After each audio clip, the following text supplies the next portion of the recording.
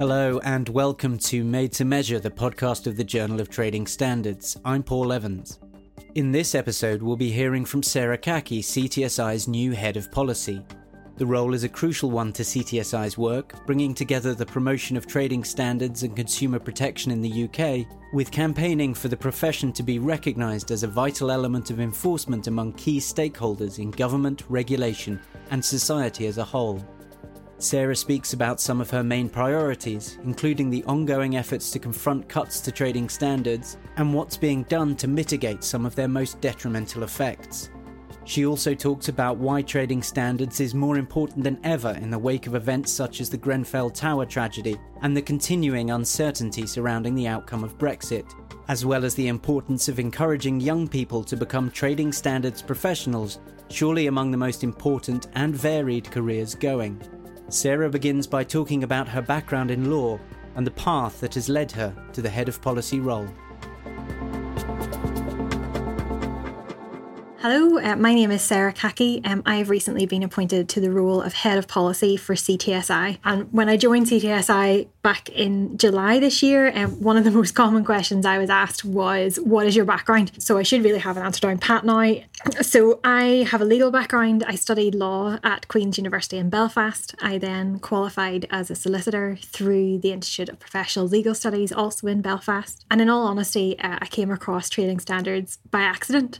I was actually looking for a new job opportunity, just a change of direction, and I spotted an advertisement for trainee trading standards officers with the Trading Standards Service in Northern Ireland. So I joined the Northern Ireland Service in 2012 and I underwent my DCATS training and I qualified as an inspector in 2014. So during that time, I suppose I worked in different kind of a general all-purpose enforcement team. I then went in to become more specialist in terms of focusing on unfair terms, in particular to do with the private rented sector, and then a state agency. And then just before I left, I was working with the EU exit team in trading standards in Northern Ireland, specifically looking at preparing the service kind of on an operational perspective in order to ensure preparedness and ongoing service delivery for consumers and businesses in Northern Ireland. Having a background in law must give you a particular perspective on trading standards. How do you think it will affect how you approach the head of policy role? Yeah, I think having a legal background is very helpful when it comes to trading standards, simply at a basic level, in that day and daily you're dealing with the legislation, you're enforcing legislation. So being able to get to grips with what a particular piece of legislation says in terms of powers and what proof of evidence you need, dealing with cases and precedents and understanding the legal system is of great help. It also gives a good perspective in terms of when you're looking at consultations and other debates, you can see the implications of potential wording and what that might mean, perhaps where powers might be needed by comparing it with other legislation, and the importance of getting those right so that when it comes to working on the ground, that those powers or those considerations are factored in to make sure that on the ground that trading standards have the tools they need to go and enforce the particular regulations. So you're fairly new to the job. What are the key things you're particularly keen to focus on to begin with? Yeah, you're right. I'm only a couple of weeks in to the head of policy role, so obviously this will develop further. I'm sure, and I suppose at the outset it's a real privilege to represent the profession in these debates that are going to shape and promote the interest of the profession across the UK. And to me, that's a point in itself, is just to continue the work that CTSI does to make sure that all the regions of the UK are represented and engaged in those key policy discussions and work.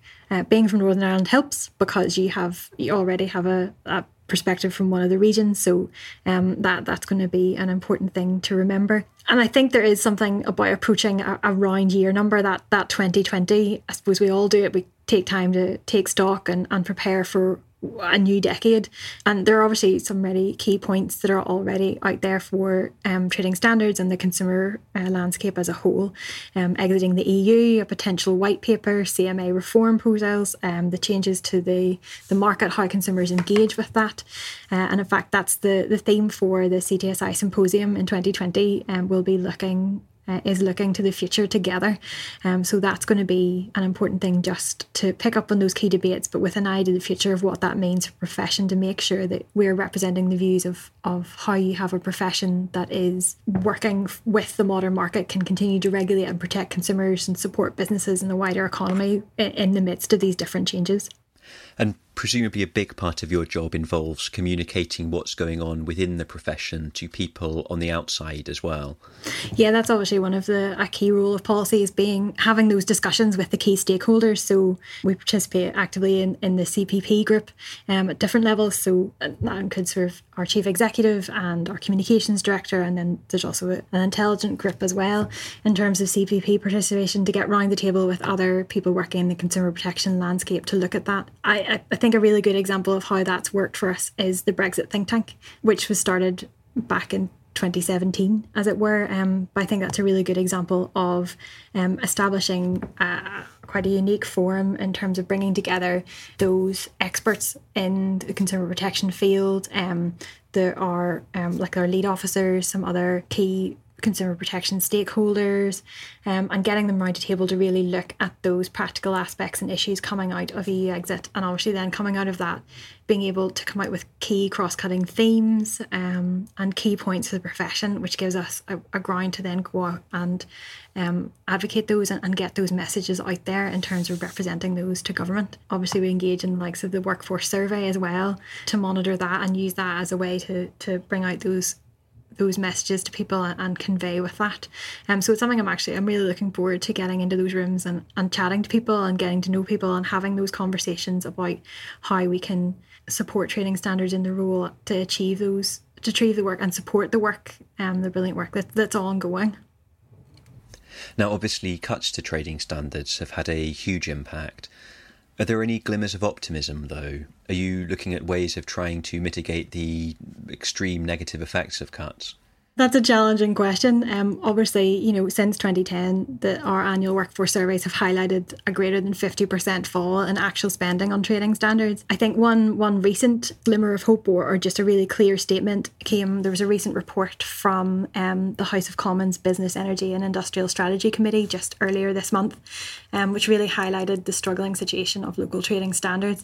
And in that report, there was a very strong call from the committee for the department to stop hiding behind cuts elsewhere and take responsibility for local trading standards and to work with others across government to ensure it's fully funded. Obviously that report, the particular focus of that was safety of electoral goods in the UK, which is obviously a very pertinent issue at the moment. But I think that idea, and I think this report obviously comes on the back of other reports over the past few years that are just highlighting the impact of when you cut trading standards, the impact that has on consumers, ultimately putting consumers at risk. Trading standards enforces over 260 different pieces of legislation and has different statutory duties, and these are growing. And that then sits in contrast with these cuts that are happening. It's crucial to highlight that the significant work that's being carried on by trading standards across the UK day and daily that makes a real difference to consumers and businesses and the wider economy. And another recent report, the one from AXO on the value of trading standards, looking at the impacts and outcomes, it really does just that. I mean, the pages are full of examples of what trading standards are achieving, and some of the figures are staggering. I encourage listeners to go and read it. But for example, at least 42.6 million in consumer detriment was prevented by trading standards activity.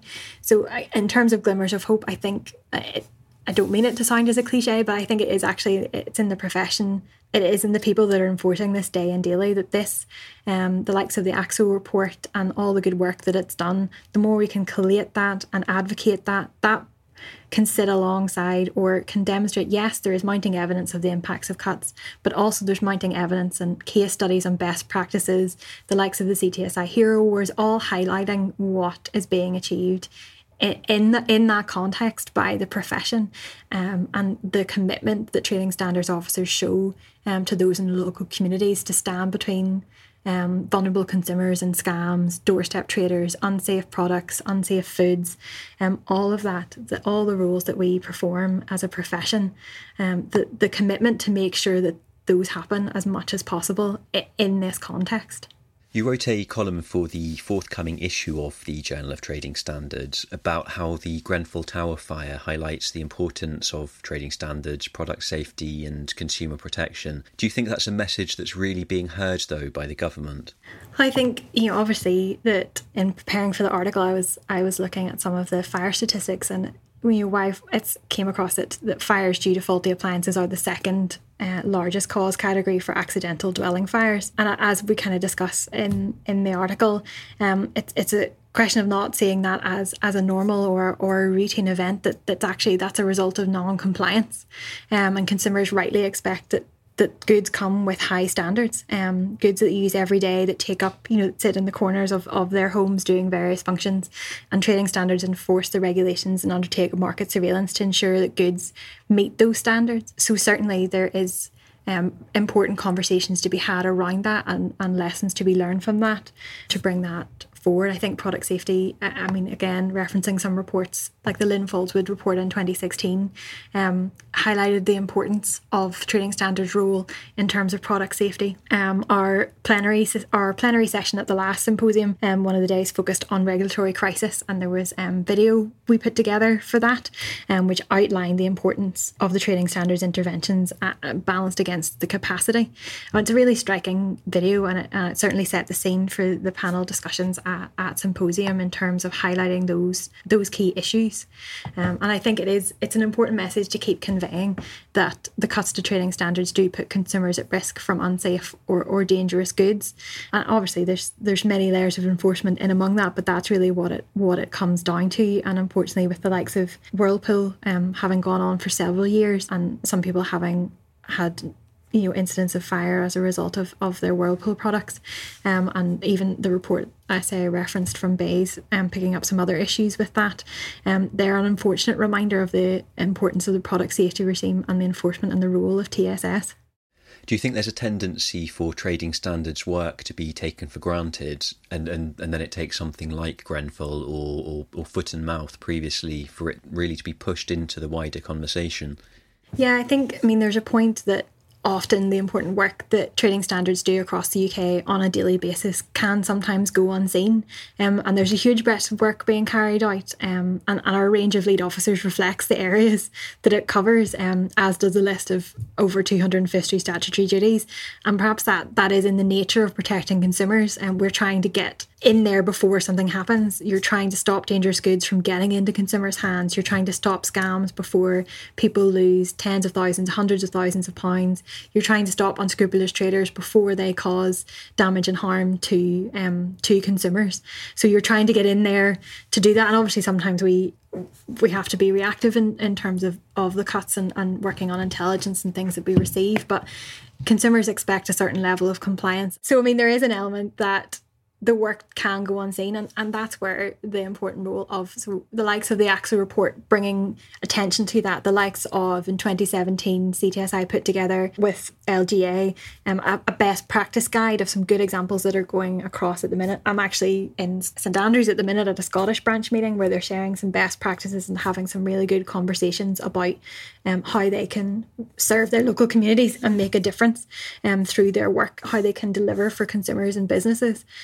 So I think yes, there is a point you might take it for granted, but it should still be there. Consumers should be able to rely on high standards of product safety, high standards when it comes to food production, high standards when it comes to animal health, high standards when it comes to the goods and the services, the contracts that they use. They should be taking that for granted. And I think it's important then to balance that out with the role and the support and funding for trading standards to make sure there's adequate officers and trading standards professionals across the UK that are there to fulfil that and uphold that. Now, you've mentioned the Brexit think tank already. Brexit's obviously been a long-running source of confusion and concern. As we exit 2019, are we any closer to having clarity on how it's likely to affect trading standards issues? Yeah, I think maybe to use the Strictly phrase of being on a journey with Brexit. Obviously, it's been 2 years since the CTSI Brexit think tank was first convened in 2017, and EU exit timelines have evolved and shifted, and we're in another extension, another flextension period until the end of January. So CTSI has continued in our commitment to monitor those developments, to provide that policy and practical expertise with regard to the consumer protection and with regulation.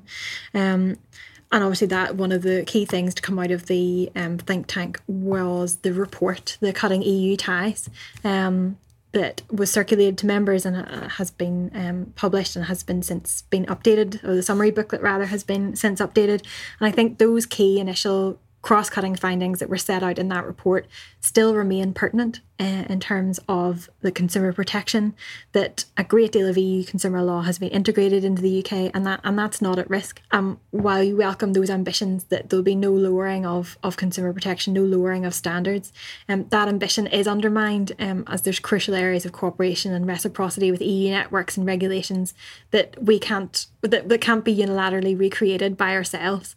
And there'll be issues to do with cross-border purchases, access to justice, and cooperation when it comes to enforcement. And similarly with it comes to regulatory standards as well. So again, that reciprocal nature of the two systems working together, and again, a commitment not to lower standards in regulated areas.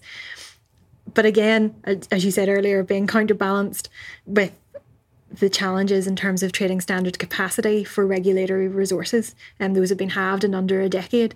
So it's continuing to point out, and for CTSI to continue to highlight that those ambitions can be frustrated by the impacts of cuts, and that significant gap between those ambitions for consumer protection, for regulatory standards, for market surveillance, and the severely depleted resources that trading standard officers have. Obviously, Brexit, it does present an opportunity, a once in a lifetime opportunity to, if the UK should leave the EU, to delayer, simplify and adapt our consumer and regulatory regime and policy in the, it gives us a chance to look at that, to open those statute books up and have a look at what's there, to see if there's a way to streamline it and make it more efficient. So I think in terms of, there's obviously been so much preparation put in place, and in terms of no deal, that was a drive for, there was a concerted effort by civil servants to get the legislation ready. And as I say, obviously we're in a flex tension period at the minute, so those statutes still continue to sit there to wait to see how that would play out if that's needed. Obviously, from our point of view, if post-election that the UK does leave the EU, it's key that it does so with that period of transition or implementation, and without sudden shocks and overnight changes to our regulatory regime, so that business and consumers have the time they need to consider the changes to issues such as product standards, conformity assessment procedures and marketing. So it's work that we are going to continue to work on. The Brexit think tank met in August this year specifically to look at no deal and the aspects of what that may mean, I suppose in short. That a no deal would mean that overnight there would be substantial changes that the legal and regulatory team would have to look at. Again, looking in that context of the reduction in resources of trading standards officers by more than 50%. And do we have the capacity in order to deal with those sudden shocks and those sudden changes? So, there's other points, to do with no deal, but I think that at the minute, a lot of the legislation, the work has been done. I think it's still that uncertainty, which is one of those unfortunate words that has been caught up with Brexit, that it's very hard, you feel you shouldn't really use because it's almost overused now, but we're still in that period of waiting, that we're waiting for a decision on if we exit, how we exit and what that will mean. And whatever the decision is, there's still going to be really important conversations to be had for trading standards, even going forward, and likes of EU divergence, what's going to happen there? If it's no deal, how do we make sure that everything's ready on the ground? Are authorisations in place? Do people have what they need on their warrants to make sure that they can go out and enforce it? Will the legislation that's sitting there ready to go for no deal, it's untested, so we'll only know if it works once it's gone live and it's put into action.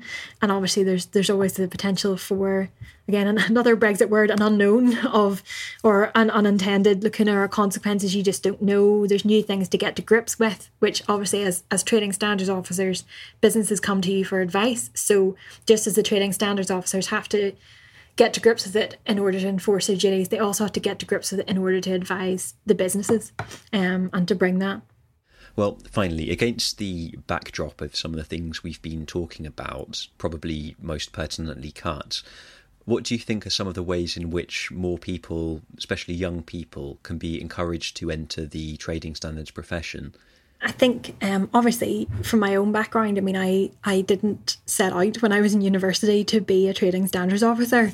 I don't think anyone actually, thinking back over numerous job fairs or other opportunities, I don't think it was ever mentioned to me. So it's an interesting idea of how you promote the profession. My experience is law graduates. I'm not saying that only law graduates go into the profession by any means, but how you get that message out there as a career option, as a profession, to talk about that. I think it's a really important thing to engage younger people or new people into the profession, and that it's not just a numbers game. It's not just we're running out of people because of austerity or because of the cuts. I mean, those problems will have to be solved first, because obviously you don't want to invite recent graduates into a profession where it's potentially in jeopardy because of funding. So I don't know whether that makes it a chicken and egg situation, that in order to advocate for people to join the profession, that you need to address the issues in terms of cuts and support for the profession to make sure that it's viable. Because obviously, I mean, I joined through the civil service in Northern Ireland because that's the way trading standards works. But I mean, I went into it with the mind of this is going to be my job. I'm not going to go in and train for a couple of years, not for this not to be my job. Now, the path for me has obviously taken me out of direct enforcement and into this policy role, because I mean, it's such a diverse job. I mean, really, I was talking with someone earlier today, and we were laughing that if you actually wrote down in a job description everything that a trading standards officer may be required to know or the skills it would be great to have, it's almost this. It would be a phenomenal list, because you are bringing together those, and obviously it depends in your local area what the enforcement priorities are, what particular remits that you have. But I mean, you're coming again. You have a law background. You're dealing with legislation in a night.